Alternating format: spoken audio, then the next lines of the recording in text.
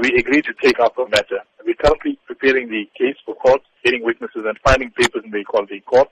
You will be aware by now that the health department has already apologized from their side, but that doesn't take the matter far enough. What really is the complainant seeking in this regard? The problem that the complainant faces with regard to the religious intolerance goes far beyond just her. You must remember, South Africa has entrenched racial quotas, which exclude Indians from the economy. It's called radical transformation. All it means is no Indians allowed. We are excluded from med schools, no Indians allowed. You're excluded from the jobs market because of the 2% quota, no Indians allowed. No matter how clever, no matter how talented or hardworking. And this is just a symptom of this bigger cause of anti-Indian sentiment. So it's heartening to know that some people actually want to march, and we wish them well in this regard. And I hope people take up the view, take a stand on something. It's far bigger than a single person not being allowed her constitutional right to practice her religion in private.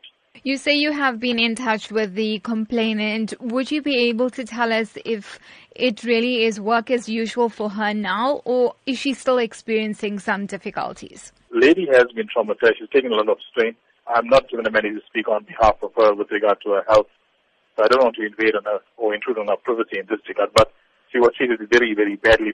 In terms of the greater Pietermaritzburg community where you are based, what community sentiment has been coming through about this incident? Whenever an incident like this happens, it suddenly awakens the Indian community who's usually fast asleep.